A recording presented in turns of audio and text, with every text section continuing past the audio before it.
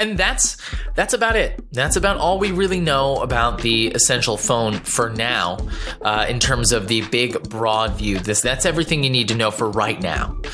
There are color options still coming. So right now, the pre-order is only available for the black and the white. There are a few more little details here, and there's going to be a lot more news to come as we find out more about the OS that it's running. We know that it's going to be Essential's take on Android. Presumably, they're calling it all Ambient OS. So that's going to be what we can expect to see. But we don't really know much else. We don't really know how much of a heavy-handed approach we can expect from Essential here, because the screens that we have seen, while somewhat modified, have not been too different. The viewfinder for the camera definitely does look different, but the home screen looks, for the most part, the same. It looks like an Android home screen, and it doesn't seem as though they've done too much else there. It looks like hardware is really where they're focused on innovating. I'm very, very close to just reserving one of these myself.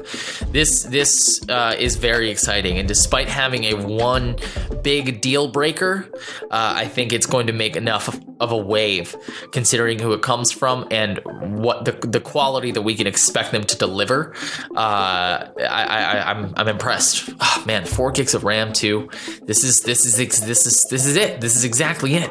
If this is as close to Pixel as possible, then as close to Pixel as possible seems like what they're going for. It seems like what their MO is. Oh my goodness, I'm so excited. Can you hear the excitement in my voice? Let me know if you're excited about the Essential PH1 and the home device that they have coming out as well. You can hit that call-in button. Let me know what you think. What is your biggest deal breaker? What are you most excited about? If you've got a phone right now that you're comparing to the Essential, how does it compare? What are the features that you're really looking forward to from the Essential? And do you think this is a good move? Do you think this is a good move in the industry? Do you foresee success? Let me know. Check your crystal ball and then get back to me. Hit that call-in button. You might wind up on the show. Thank you all so much for listening to the Burst Mode here on Anchor. Make sure you hit that subscribe button, that favorite button here on Anchor, to make sure that you don't miss any segments. It'll make sure that you get a notification every time we publish, every time there's new stuff. It'll bubble it right up to the top of your dial so you don't miss a thing. Okay, now let's talk about the rest of the stuff, the rest of the kitchen sink, so to speak. The other accessories available for this device right now, for the Essential PH1, are the 360 camera, of course. And then you've also got this little dock, and it's a really pretty looking dock. Like, it looks like just a slab of metal. It's a magnetic connector. They don't actually say what it is made out of, but it looks like either, or I guess suppose not just metal. It's like metal on the bottom and like marble on the top, actually. It's so pretty. It looks so modern and crisp and clean. So it's a charging dock that is capable of fast charging, and that's what I think is really cool. Really, really cool because of this connector. Because it's a sort of proprietary pogo plug situation, if I'm putting my phone down anyway, I have to target it, I have to aim to put the coil on the coil, then I'm okay with aiming to put the charge connector on the charger. That's fine with me if what I'm doing is putting it down, and if what I'm doing is putting it down so that I can get a fast charge out of it. So this is fast charging, not wirelessly, proprietarily. But if what they're suggesting is that the entire Essential line will be compatible with these pogo plug devices, well, now we're talking. Now I'm interested. And now I'm also interested to see what this dock is going to be capable of. Because if this is capable of fast charging, then of course it's proprietary. It's going to be capable of, you know what else, of screen mirroring and input and all kinds of other fun things, just like Samsung DeX, which we already know is doing a halfway decent job of merging these two screens in our lives to be able to make one fluid experience. Could you imagine if this were the Essential phone, the only phone you need? Because the PH1, phone 1, maybe there's a desktop or a tablet version of this that all becomes this. It's all Android. It's all the same OS. Speaking of which, those are the two little accessory devices that you can get for it right now. There's also one extra, other device that isn't an accessory, that is its own standalone product called the Essential Home. And this device is focused on kind of stepping away, taking a sort of more passive approach to the smart home. It looks a little like the DeX charging dock, the Samsung DeX dock, or if you've ever seen a wireless charging Qi dock, flat, round, slightly at an angle, and with a big vibrant screen on the front. The idea here is to, instead of doing something quite so intrusive as sound, have something that's easily accessible at a glance that you can use tapping for, to get information for in your home, throughout your home, and to interact with your smart home. And I love this. I think that this is great. I think that this is a phenomenal approach. And I wonder if we're already to a point where Google would look at something like this and say, like, God, like, okay, well, maybe Alphabet should pick this up too. And this should be, I mean, like, Google is that kind of agile company that would look at a company like Essential and say, like, okay, well, we have experience with Andy Rubin, like, let's just buy it again. And then Essential becomes a Google company all of a sudden. But if it doesn't, and they're allowed to continue to innovate, I'm really excited by what I see here. Of all the third-party options for smart homes and this explosion of AI, it doesn't look like Ambient OS is looking to give you another smart friend. It looks like it's trying to give you a new way to interact with your existing ones, whether that's Alexa or Google Assistant. And I love it. I love the look and feel of this device. I love what it's trying to achieve. Giving you a screen, just like Google Home is now giving you a screen by way of your phone, but giving you a screen that actually just lives in your home, just like the new Amazon Alexa device that just came out, the View. This is where we're going. These are the devices that we're going to be interacting with for our smart homes in the very, very, very near future. In the next 5 years, these are going to be things that we all have. So I think that this is a brilliant move from Essential here. I gotta be honest, I'm very, very tempted to just straight up reserve these things right now. Very, very tempted. So in terms of the aesthetics, if we're just talking about what the phone looks like, I think they knocked it out of the park. I think it looks gorgeous. I like that all the buttons are on one side. I like having volume rocker, power button both under my thumb. I don't care for the constant switching between the volume rocker being above or below the home button, but it does look like there's a difference in size, so it should be relatively easy, and placement, to determine one from the other. The chassis itself is not made of the typical aluminum. It's made of titanium, an injection mold titanium build, which I think is super sick and super cool. Not something that we've seen before. Supposedly it can handle drops on corners way better, not just for the sake of the screen, but for the actual damage that is dealt to the metal itself. Aluminum is a much softer metal, of course. And on top of all that, they're also using ceramic for the back of the device. Again, not the first ones to do this, but the first time we've seen all of these things at once in one device. On the back of the device, you're also going to see dual lenses, along with what looks like a split circle here for the dual tone flash and laser autofocus, which is what that looks like. Right next to another ambient microphone in the center, fingerprint reader on the back, also ceramic, and the Pogo plug up on the top corner. I'm really impressed, especially by the Ocean Depths color. Is this like anodized titanium?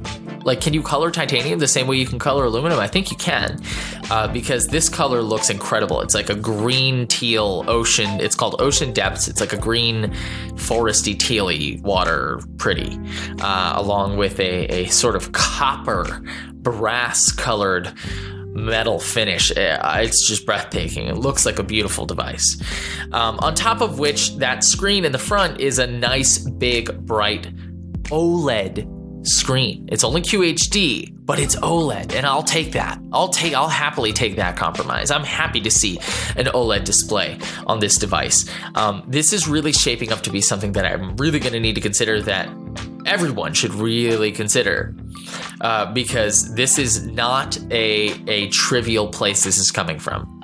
Okay, so all these things aside, I will admit I am biased towards this device because of the company, because of its creator.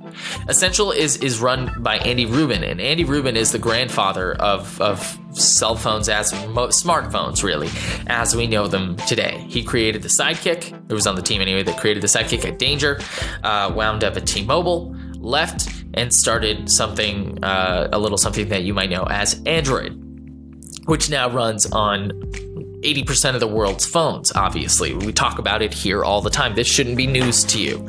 So I am predisposed to thinking this is going to be a success based on that. I'll absolutely give you that. But the rest of the specs aren't pointing me in a different direction than that. Anyway, 30, 40 milliamp hour battery with fast charging, which sounds good, especially since it's a lower resolution display, 2560 by 1312, with an OLED display, which means you're going to be able to suck as much juice out of that battery as humanly possible by keeping those pixels off. On top of which, we're looking at a modern processor under the hood, a modern system on a chip here, the Qualcomm Snapdragon 835. That's what you would expect from a flagship in 2017. We've got band support out the wazoo for everything you could ask for. The glass on the front of the device is indeed Corning Gorilla Glass 5, not 4. And the dimensions of the device look like it's going to come in just a bit bigger than the HTC 10, but with a display that takes up the entire dang thing. The model of the device itself is the PH1. Essential is the name of the company, and it's going to come in at $750. They're expecting you to pay a full flagship price, but that is with the 360 camera included. We'll talk about that in one more segment right here. But this is a premium device directly from the seller, from the manufacturer. It's unlocked, and it comes with 128 gigs of onboard storage. So this seems like the price is right. Not having a headphone jack is a big problem for me, but it's not a deal breaker just yet, although I suppose I am voting with my wallet by buying a device without a headphone jack. I know that it's the way of the future. I just don't think it's time to get rid of it yet. But hey, it's the price we pay as early adopters. So Andy Rubin's phone, the Essential phone, is finally real. It's finally out. You can go to essential.com to see this stuff in all its glory, and there really is a lot to talk about. So let's start with just the device itself. We'll get into all the other stuff, all the other things in other segments. We'll talk about those snap-ons, the base, the Essential Home thing, the ambient OS. There's so much to talk about here. So first things first. This thing is made beautifully. It looks gorgeous, and in an era where this I think is starting to matter more and more. You know, take that for what you will, whether you like that or not, but the aesthetics of devices are starting to matter more and more. This is because, as phones become more and more prolific and smartphones become more and more of a fashion symbol, status symbol, fashion icon situation, they're going to become a lot more like cars, I think. As the industry moves away from the utilitarian side and more towards the commodity side. And aesthetics are really going to matter. And I think that this one just knocks it out of the park.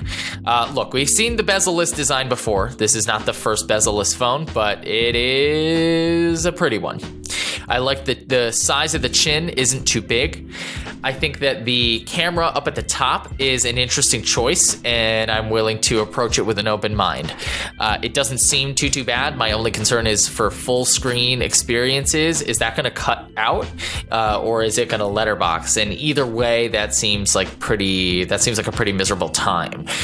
From what I can tell, it looks like it's going to be cutting out.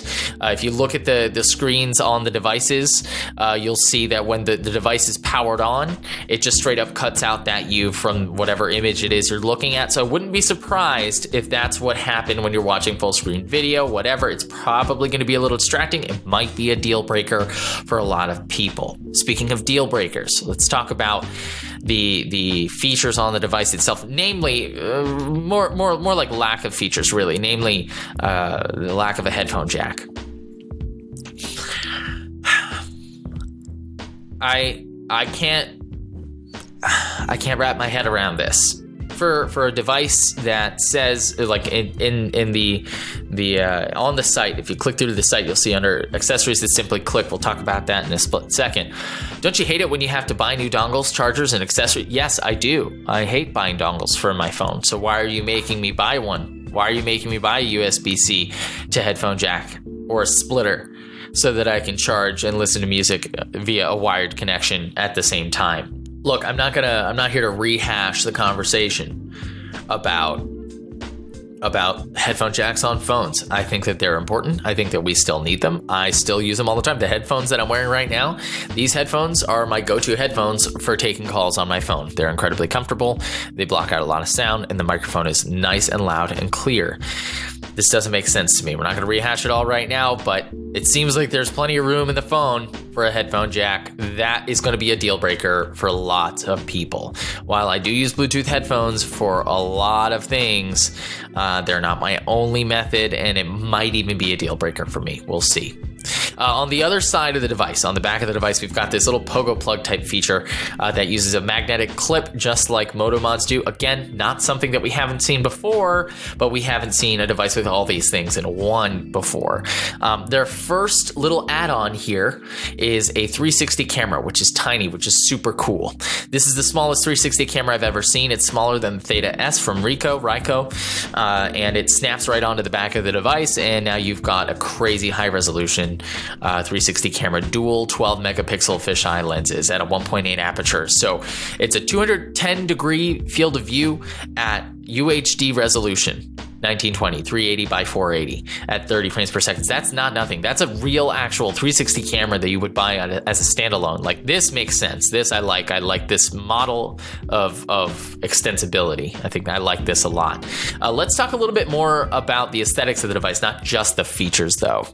Welcome back, ladies and gentlemen. Mark Bursteiner here with the Burst Mode. You're listening to the best channel on Anchor when it comes to things pertaining to Android, tech, geek stuff, TV, movies, geek culture, video games, all that fun stuff. We talk about it all here on Anchor. Thank you all so much, so much for all of the incredible support over the last few months. I just got back from my first vacation in 3 months. I asked y'all to send in your news coverage. I got a couple of call-ins here, and I got a couple of fun call-ins that we'll be publishing later in throughout the week. But now that we're back, we've got plenty of things to talk about. The Andy Rubin Essential phone has finally been confirmed. We know what it looks like. We know what it's going to do. We know what its problems are. So you can bet we're definitely going to talk about that this week. I wound up actually doing way more relaxing and recharging on our vacation than I anticipated. I planned to shoot the entire S8 review in Nashville while I was there, but